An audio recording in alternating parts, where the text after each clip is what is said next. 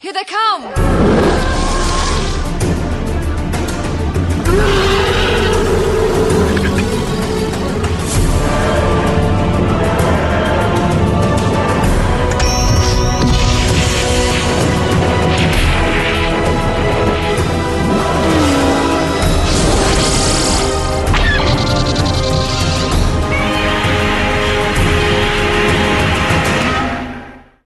Hello, and welcome to episode 102 of Effectively Speaking, the podcast that takes a look at some of the special effects sequences of film and television, be they classic, average, or duff. I'm your host, Derek Moore, and today I'm joined by Chris Irons to discuss the ending, well, it's not quite the ending, but almost the ending of Raiders of the Lost Ark. We have top men working on it right now. Who? Top men. Hello, Chris. Hello, Eric. Are you ready to hitch a ride on a submarine with Dr. Jones today? I'm sorry. That went on by accident, I'm sorry. No, that's all right. No, that's all right. Are you ready to get on that submarine? Yes, which is still kind of impossible to do, but I am ready.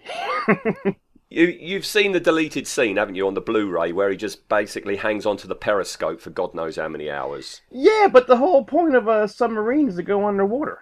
Am I right? Yeah, it goes underwater, but, you know, if you go right the way down, I don't know. This wasn't wartime, was it? You know, this is before the Second World War. They had no reason to go all the way down, you know, so they could go, you know, just below the water, and the captain can still use his periscope. This is true. Okay, I'll give you that. Yeah. Well, Chris, you're a logical choice to talk about this subject because, of course, you're one of the co-hosts of Indiana Jones in character, aren't you? Yes, that is a thriving show. I can't keep up. You release so many episodes, I just can't keep up with it. Stop it. How long ago was the last one? Is it more than 2 years? Yeah, absolutely. Oh, you can come back at any time. Yeah, you and Dave, you can come back at any time. You know that. Oh, yeah. I mean, maybe when part 5 comes out, maybe we'll get some new characters. Yeah, I think that'll be about the time you're ready to do it again, is when the next one that they haven't made yet comes out, eh? Right. Now, of course, you know, you're a co-host of Indiana Jones in character. But I don't think I know from you, where does Raiders of the Lost Ark fit? Is this your second favourite after Last Crusade? No, I think Raiders is my favorite. It's neck and neck. It's like Raiders and Last Crusade are the two best ones, but Raiders is the original, I guess, and that's why I love this one more. I think you're part British because when I've been reading about, you know, the Indiana Jones films and listening to podcasts about it, it tends to be that the American fans like Last Crusade most, and the British fans tend to like Raiders of the Lost Ark most. So I think you're part British there, Chris. I will take it. I'm in good company. Indeed. Yeah. All right. Okay. Well, let's get going then. Yeah. Excuse me. I've got a bit of a cold at the moment, and I'm trying to fight it right now, and I'll try and hold it together. Oh. No worries. All right, so let's get started. The end of the film. They've just arrived on the island. We've just had Belloc with that fly in his mouth on the way to this area where they're going to open it, aren't they? I remember when I met.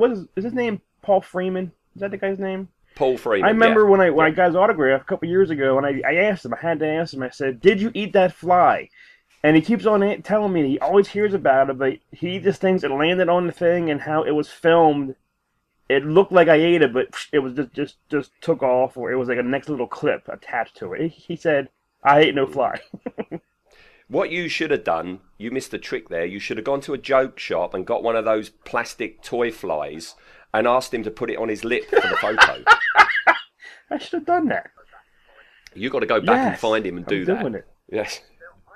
All right. Now, I've seen lots of people say, you know, that in Raiders of the Lost Ark, excuse me, that Indiana Jones is the real bad guy because if he had let the Nazis have the Ark, it would have been taken back to Germany, and Hitler's presence and the upper echelon of the Nazi party, it would have been opened, and you wouldn't have had a Second World War because they'd all be wiped out. Have you heard that theory? And it makes total sense. We would have never had one of the greatest movies of all time. Yes, there is that. It does make total sense, apart from what we're just about to talk here, because, you know, Belloc does say to Dietrich, when Dietrich says about, I'm uncomfortable about this Jewish ritual, that's the reason they've stopped at the island. Belloc says, well, do you want to open it, you know, in the presence of the Fuhrer, and there's nothing in it? Belloc, whether Indiana Jones was there or not, Belloc would have stopped at that island, and he would have opened the Ark just now, just like this. You know, even if, you know, they had killed Indiana Jones on the Bantu princess ship or whatever, they would still have opened the Ark on this island. So that doesn't make any sense, does it? Hello. Okay.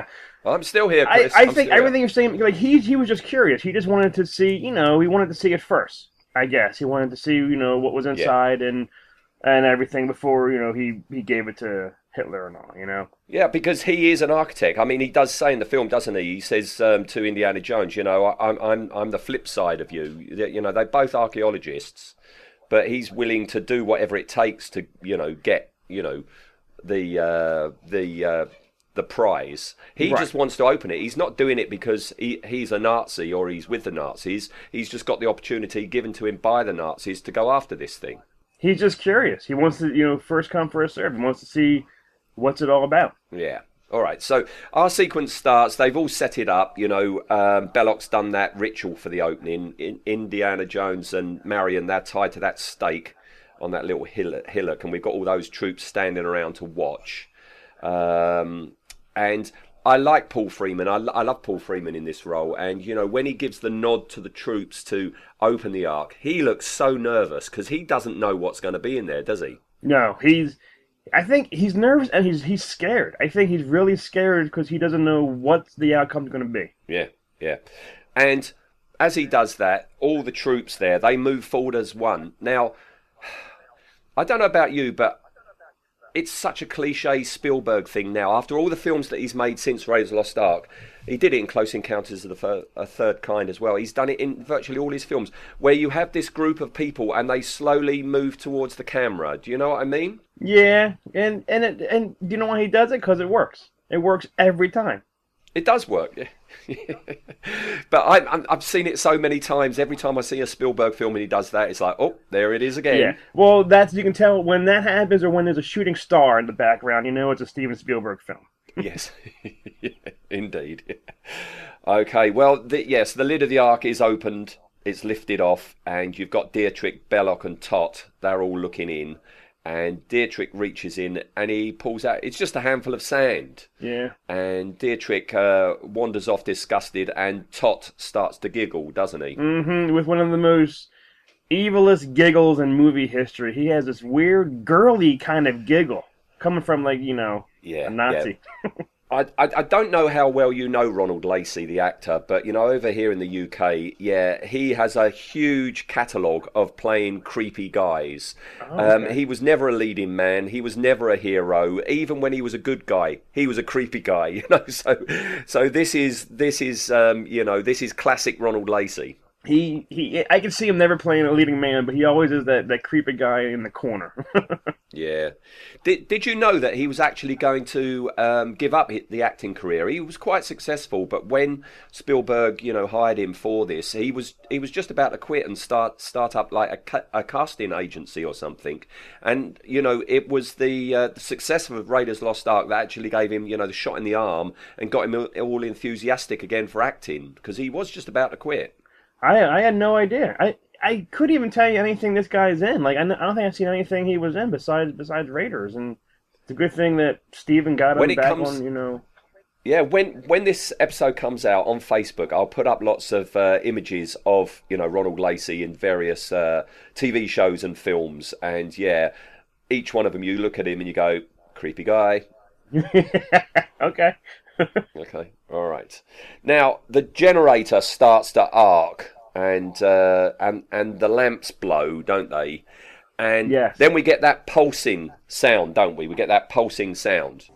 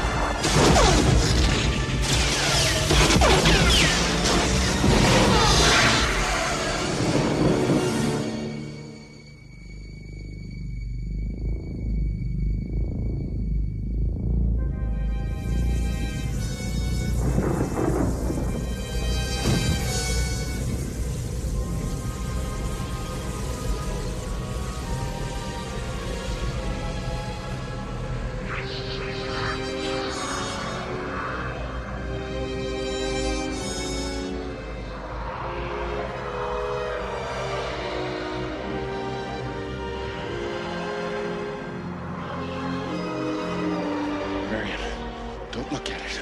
Shut your eyes, Mary, and don't look at it no matter what happens.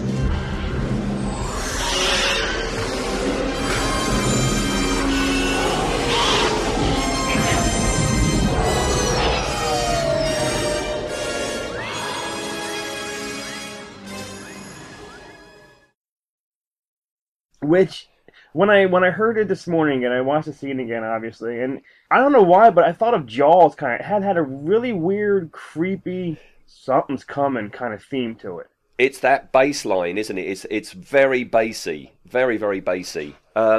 This Raiders Lost Ark is one of the first films I ever showed when I was a projectionist. Okay, and we had it when I showed it. It was in our smallest screen at the cinema I was in, which was only like 90 seats. It's a tiny little screen it was, and it was in mono. Okay. Okay, Wow.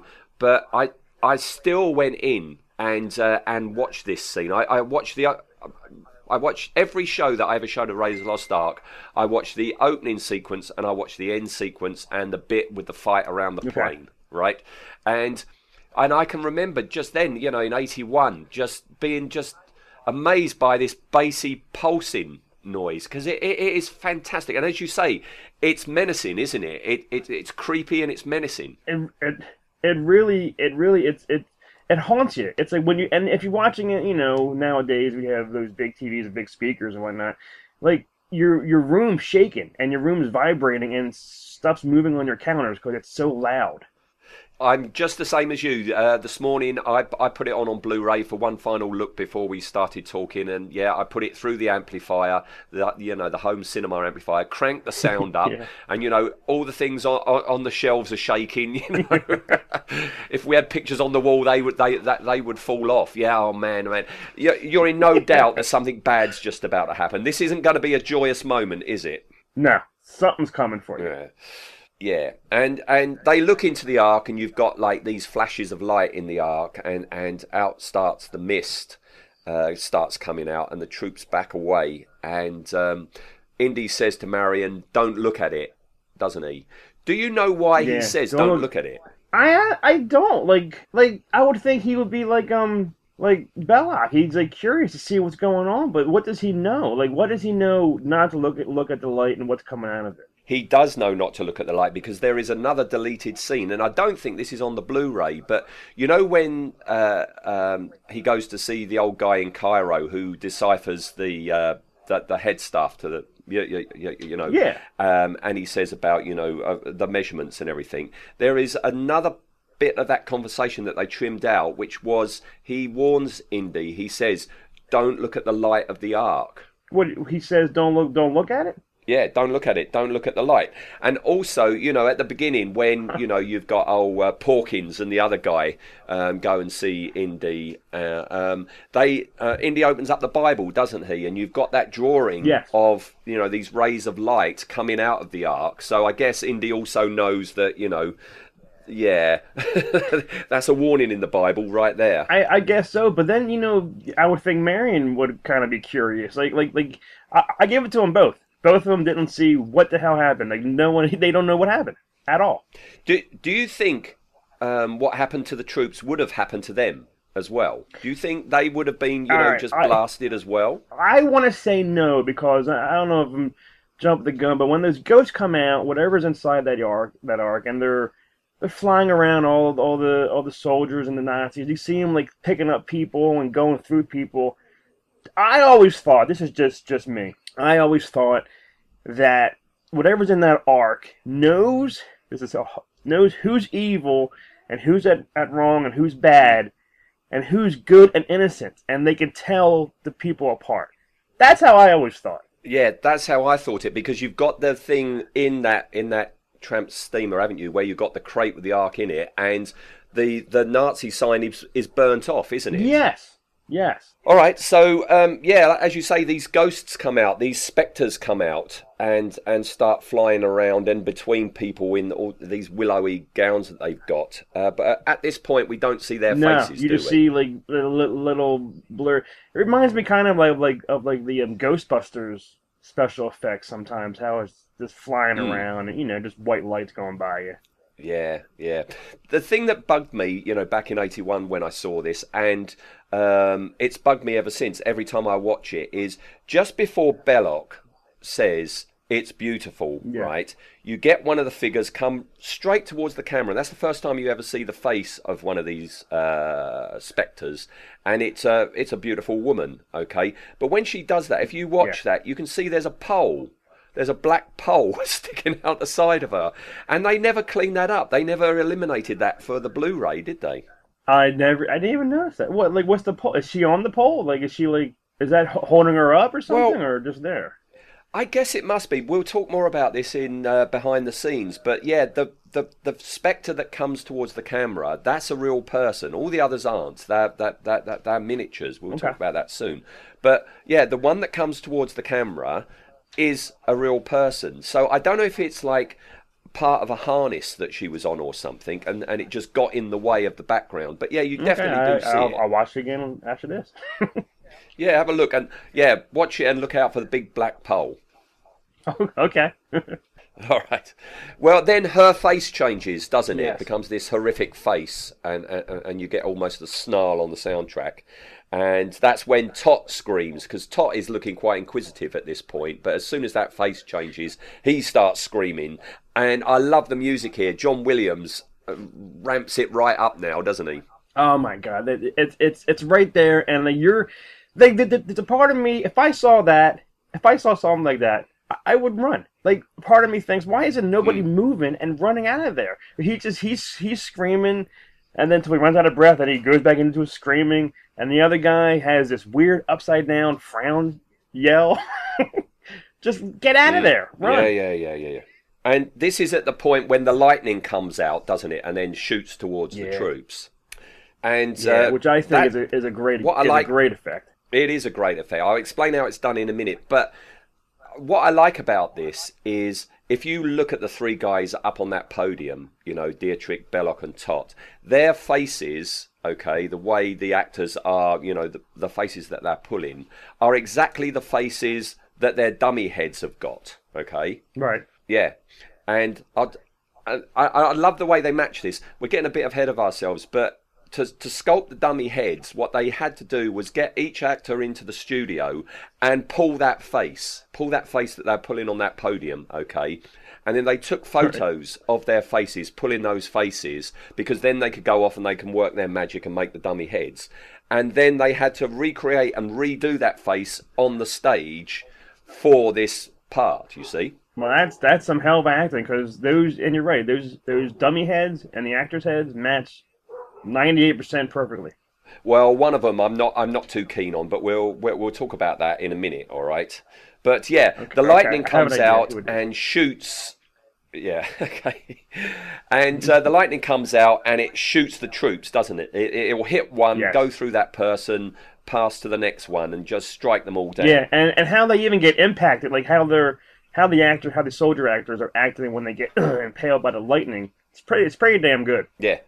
I like the way that Spielberg, he had it all in his head, how this scene was going to look. And, on the behind-the-scenes documentaries, you can see him coaching the actors, the extras who are playing the troops. And he was very specific that, when it happens to you, you shake as if you're electrocuted, but both feet stay on the ground. You must stay in the same spot. You're not being fired backwards. You don't fall to the side or forwards. You've got to stay in place, because then the lightning comes out of your back and then goes to the next guy. He knew in his head exactly how this shot was going to look once the special effects were done.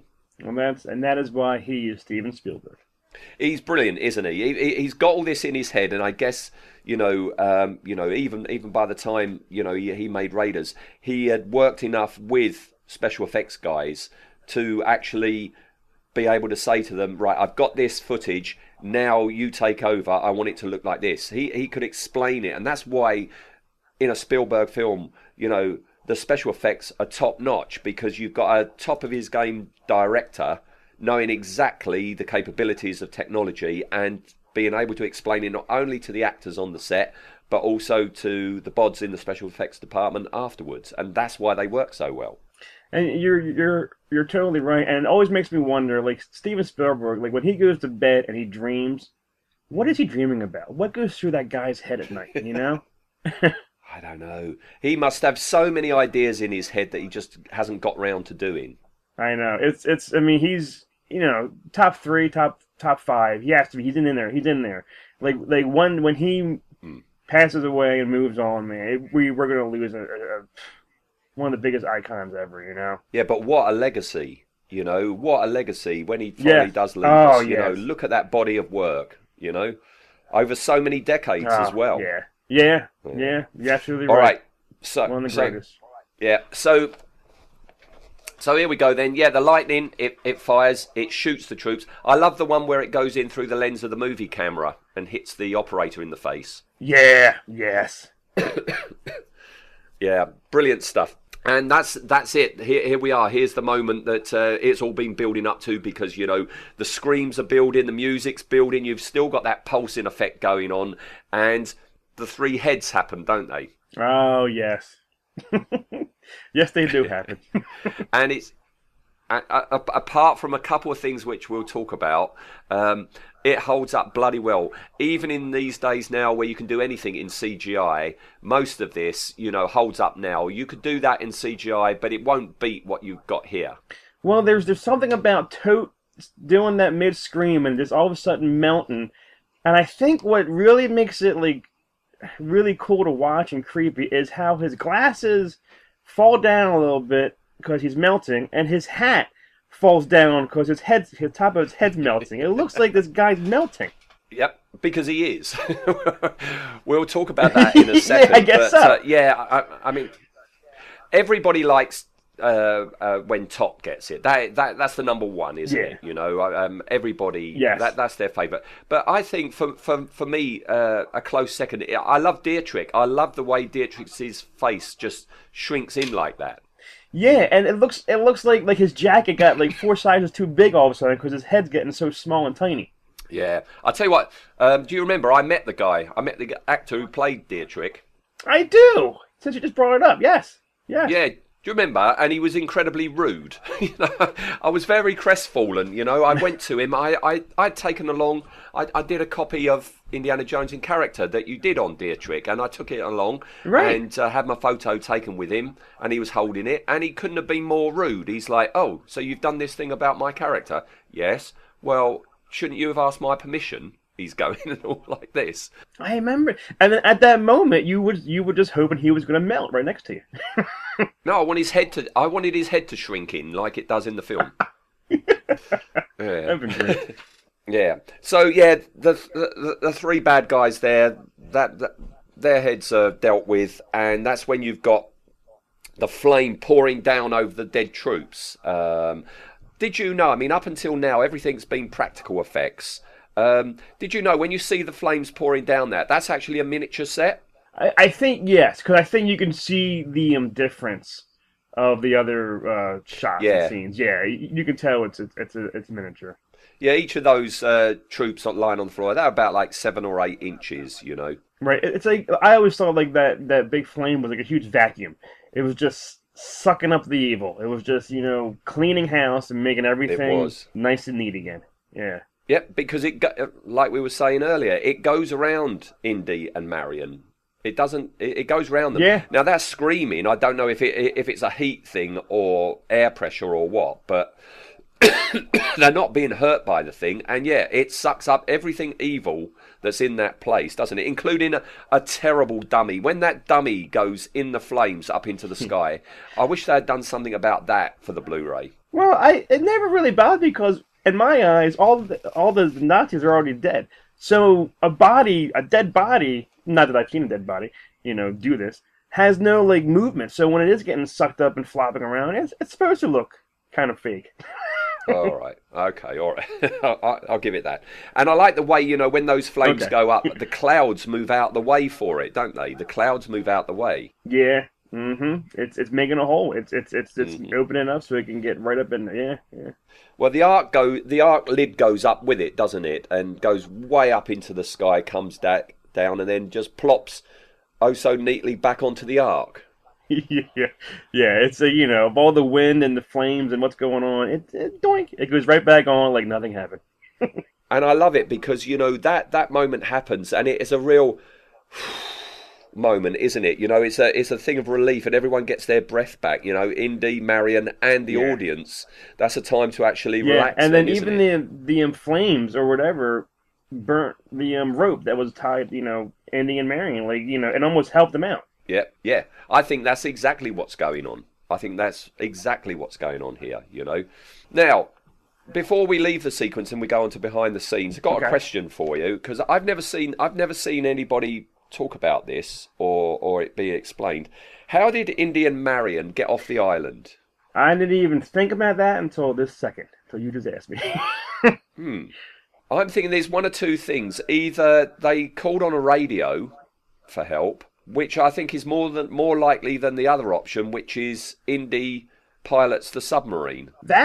That would make more sense, I guess. I guess the submarine is still there. It's in the ocean, you know. I guess he knows how to drive a submarine. Oh, maybe there were little boats there or something, and they can then, you know, they can just tootle across to Greece or Italy or something like that. Yeah. I'll believe that. Yeah. Okay. All right. So here we go. Behind the scenes, then. Yes. Right. Already said about how does Indy know not to look about, and it's the headpiece to the stuff of Ra telling him.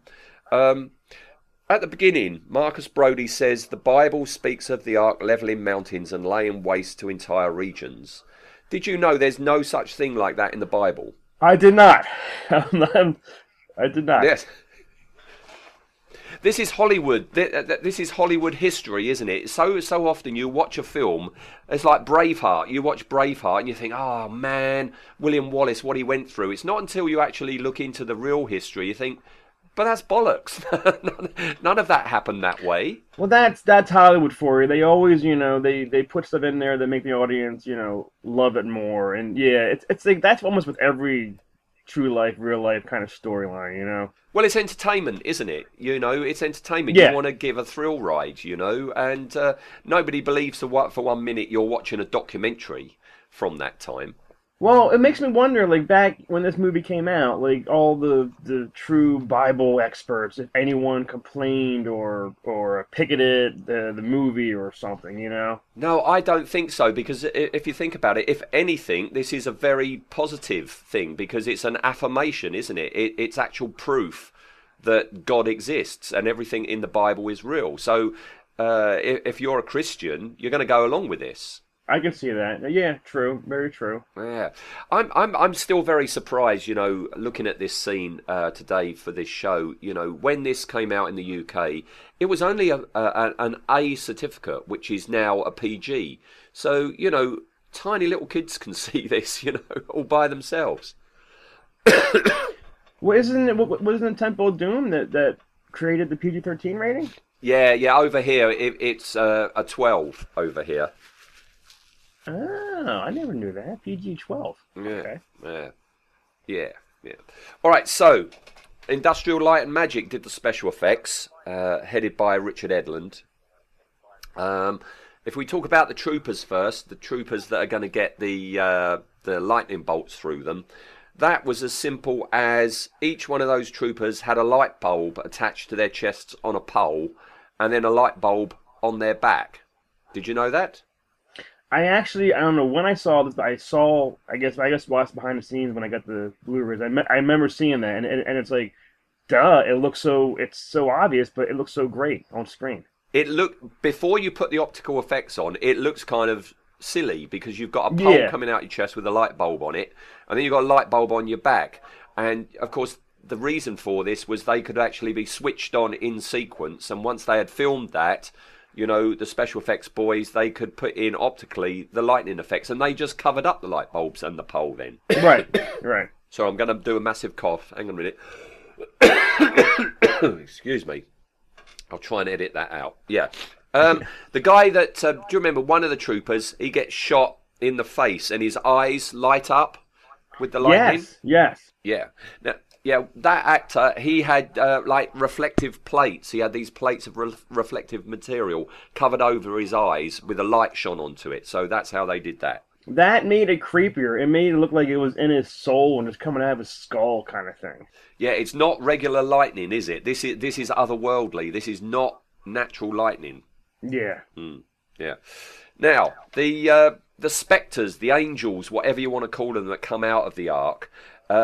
When they come out, they are puppets. They are rod puppets, 12 inches long. Okay? I can see that. Yeah, wearing these willow. Like puppet. Yeah, and they were wearing these willowy robes. Okay, and to make the robes move in this strange, unearthly way, they were actually filmed in a tank of water. Okay, they got a water tank which was 8 foot square, 5 foot deep.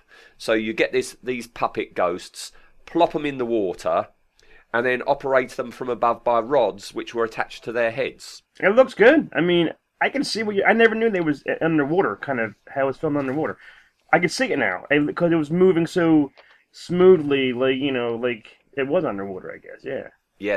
Yeah, that's not a wind machine moving the robes, is it? Something else is moving the robes. Yeah, it makes it a little bit creepier. Yeah, and the robes were made from silk. It was just shredded silk, okay? And the one we were talking about, the one that you see the face of, and then she turns horrible, that was a lady by the name of Greta Hicks. She was a model. And they also filmed her underwater as well. Now, the first thing that comes to my mind is this lady still alive? Because I would love to get her autograph. Oh, that's an idea. Yeah. Oh, I haven't even thought to see what she did afterwards.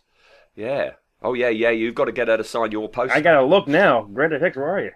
Hit me up. Yeah. Now, for the 3 heads, as I say, they took photos of the 3 actors in the screaming pose that they were going to be in just before, the special effect that happens to their heads were done. So they took a photo of them in that pose, and then they took a mould of each actor's face. Okay, and you've seen this before, where you have all the plaster poured over your face, right? And then you can't breathe. Around. It goes hard. You can't breathe. Yeah, you got 2 straws up your nose. Yeah, I always seen that done in movies, and I'm like, I don't know if I could do that. I couldn't. I don't know. And it takes hours. You've got to sit there for hours until the stuff sets, haven't you? I know. I don't know. I would have just to like sleep, I guess, while this is happening. But I don't know if I could. Yeah. I have seen actors who have, freaked out. They have had panic attacks. Halfway through, they get claustrophobic, and they have to have it, all pulled back off. Yeah. But of course, if you do a mould of a life cast of somebody's face, of course, while this is happening, you've got your eyes shut and you've got your mouth shut, haven't you? So what they did is once they had the mould of each of the 3 actors, they did a cast of that head. So you basically had a dummy head of that person, and this is what I love about this process, is they then would cut open the mouth, remove the mouth, and re-sculpt it using that photo that they had taken, and re-sculpt the mouth into that position to match it. The same with the eyes. They would open up the eyes, cut the eyes out, put dummy eyes in, and re-sculpt over the top. That's very talented. That's really, they gotta look at the picture nonstop, back and forth, and make it look just like it. That takes talent. It certainly does, doesn't it? Yeah. So they do that. Now, for these 3 heads, Dietrich's was the most simple, okay? The dummy head of Dietrich, that is hollow, and it is incredibly thin. And all they did to achieve that effect was they sucked the air out of it, so it shrunk in on itself, like air going out of a balloon. That's all that was. Yeah, I can see that, and it works. It really does work. Now, Tot, the main one, the one that everybody remembers, that fell to a guy by the name of Chris Wallace, and you know him. He's got a huge body of work that he's done in special effects for films. He's the guy that sculpted the Gremlins in Gremlins and things like that. He worked on Ghostbusters, all sorts of stuff. He was given the job of this melting head. Yeah, he's brilliant. But he was given the job of doing Tot. Okay, right, we need Tot's face to melt. Okay, and he didn't have a clue how to start it off, what to do about it. Okay. So what he did, he had the mould. Once they had actually re-sculpted Ronald Lacey's face, in the screaming pose, they took a cast of that, so they had a mould of this, screaming Tot. And the first layer they put into the mould was the outer skin. All right, so there you go. Okay. You've got your skin at the front. Okay, and then he came up with this mixture of gelatin. Okay, He worked out a way of mixing up gelatin which would melt at quite low temperatures, okay? And he mixed up pots of this stuff in various colours of red. There were some whites in there as well. And he just built up the inside of the head with these layers of red or fleshy coloured gelatin. Built it up, built it up, built it up. Some layers he actually put veins in as well, and that was just blue cotton. As he put that in, he would put in blue cotton and then put another layer of this red gelatin on top of that. So it's almost like when you're making a sponge cake or a layer cake, you're building up layers and layers of this gelatin, okay? Yeah, and once they had a good enough once they had a good enough thickness, the last thing to go in was the skull. The skull and the eyeballs were then pushed into it as well. And that was actually made out of stone. The skull was made out of stone because it had to withstand the high temperature of what was just about to happen to it. Wow. Who thinks of how to make this? I'm always... This is why I love... surprised of, I mean, this is why I love Chris Wallace. He had a job to do. Yeah. It's like, how the heck am I going to do this? But yeah, they did it. They created it. They waited for the gelatin to set, and so they've got a taut, screaming head. They dressed it. They actually put clothes on it. It was only a head and shoulders thing, but as you say, they put the hat on him. They put the glasses on him. Okay. Now to melt his face, they used two. It works because when it melts and all, it's like it's going back. It's going back. Like, yeah, it's like he's just like, oh, it's being blasted, isn't it? Yeah. Yes. And to melt it, they use two large propane heaters. I mean, when you see photos, they almost look like jet engines that they've got either side of this dummy to blast heat at it. Okay. Yeah. And then when they switched them on to melt the head, you also had Chris Wallace. He was crouched down out of shot underneath the top dummy with like a heat gun. So as their face started to melt, if one part wasn't melting quite quick enough, Chris Wallace would squirt a bit of hot air on that. You see, but he had to keep dodging because bits of it was dripping down on him. Oh my god! Wow. Yeah.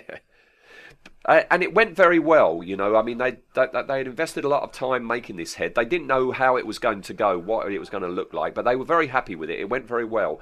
But it took too long. It took far too long. It took something like 8 minutes to actually melt the head to get it down to the bone, okay? I was just wondering, like, all the work put into this and the work that they had to do for, an 8-10 second scene of him melting, Yeah. Yeah, but the actual footage was more like 8 minutes, so they had to speed it up, okay? And that's why, when you look at it, that's why Tott's glasses, they fall down very quickly, don't they? Yes, they do. Yeah, that's because that's speeded up film. But it's brilliant. I mean, they didn't do a test beforehand. This was it. They went ahead and did it, and it's bloody brilliant. Yeah, it works. It's one of the best scenes ever, yeah. Yeah. So, yeah, that's Tott. Belloc. Now, Belloc's head. Okay. That's a dummy head with bits inside it, for when they blow it up, so you get chunks fly off. Quite an easy thing to do. But they had a problem in that they filmed it, and they sent it off to the censors, and the censors had a real problem with Tott's head, and they were going to give it a higher rating. And as a compromise, because they said that this is just too much, this guy's head's just shrunk, this guy's head's blown up, melted, and now this guy's head's blown up. So as a compromise to keep the rating quite low, that's when they decided to put the flame effect over the top of Belloc's head blowing up. So you really couldn't get a good view of what's happening, I guess. Yeah, it was to try and disguise it and, just tone it down a bit, okay? Okay. Yeah, but I tell you what, it does disguise it a bit, but it doesn't disguise those rubber fingers. Those rubber hands is one of the funniest things that that when you see it, when you're however old we were when we saw it, you don't even catch it. But the more views you're watching it, and over the years that pass, yeah, you can see those long bendable sausage fingers. Bendy fingers, yeah. And the other thing I don't like about Belloc, it's the same thing when I was talking to Jeff McGee when we last did Raiders Lost Ark. When you see Serpito dead at the beginning of Raiders Lost Ark on the on the rack there, where Forrestal was as well, There's something about the eyes. The eyes don't look right. The eyes look sculpted rather than using, prosthetic glass eyes. And there's something about the teeth as well. The teeth don't look quite right. I mean, that's the thing with Serpito, Alfred Molina at that time, he didn't have very good teeth. But when you see him in that screaming position where he's got the spike through his forehead and that, he's got perfect teeth. And I think it's the same thing here. That's not Paul Freeman's teeth, and that's not Paul Freeman's eyeballs. But it's a small niggle. Yeah, it's really tiny, but yeah, you see where they could have maybe made it look better here and there. Okay, right. So that's behind the scenes. I've got two more things to ask you, Chris, today. First of all, your rating out of 10 for it. Yes. Now, I always have a hard time rating stuff. Now, this for me, this movie, I know we're rating the effects. That's what this whole show is about. And it's Raiders of the Lost Ark. It's one of the greatest movies of all time. And everything, I think that, like you said, the rubber fingers, some of the ghosts flying by, you can see it doesn't, it's not one of the best effects. But I'm putting it up there. I'm giving this a really, really high 9. Because it's still... 9? It still holds up. Like, those melting faces, and that guy's head going down, and the light bulbs, it's really a 9 for me. I can't give anything less. Okay. And if you do, I'll be hurt. No. I am giving it less, but only half a point less. I've got written down here 8.5. I agree with everything you say, but I'm half a point less, so it's 8.75. Okay? There you go. All right. Now, before I let you go today, Chris, something I was thinking about as we were doing this, I didn't think about this beforehand because I would have prepped you before. I know it's putting you on the spot and everything. Steven Spielberg films. Can you name, off the top of your head, your top 3? And what rating? And in what order do they go? Shit. Now, can I... I'm including all the Indiana Joneses as like 1. Is that allowed or no? No, that's not allowed. All right. This is your show. I'll accept that. Well, the first two that pops in mind immediately is Raiders and Jaws. All right. He's made so many. Oh, all right. Here I go. I think this is my youth, my childhood in me is given this rating, and not the 45-year-old man. Chris, just go with your go with your gut instinct. Don't overthink it. If I say top 3 Spielberg films, just go. Raiders, Jaws, E.T. for me. Right. Raiders, Jaws, E.T. Yeah. So that's 1, 2, 3. I go Jaws, Raiders, Close Encounters. Close Encounters, for me, is sometimes like, I know it's his movie, and I know people love it, but for me, I think it drags. No. I think there was just something about it. I responded to it, when I first saw it, and there was just something about it, that clicked inside me, and and it's always stayed with me. Yeah, no. Yeah, Close Encounters is my 3, but yeah, that's a great 3. Yeah, well, and I think if you ask me tomorrow, I might have Jaws, Raiders, E.T. because those two go back and forth. Right. Okay. All right. Well, thank you for your time today, Chris. Thanks for having me on. This movie. As soon as you said what my movie was, I was thrilled. I'm like, yes. Yes. I knew you'd like it. Okay. All right. Well, I'll see you next year then. Happy New Year to you and your family. Yes. Thank you very much, and to yours and everybody else listening out there. When is this going out? I think this is going out round about Christmas time. So yes, yeah. Happy Christmas, everyone, and Happy New Year as well. All right. Cheers then, Chris. See you then. Right. Bye-bye.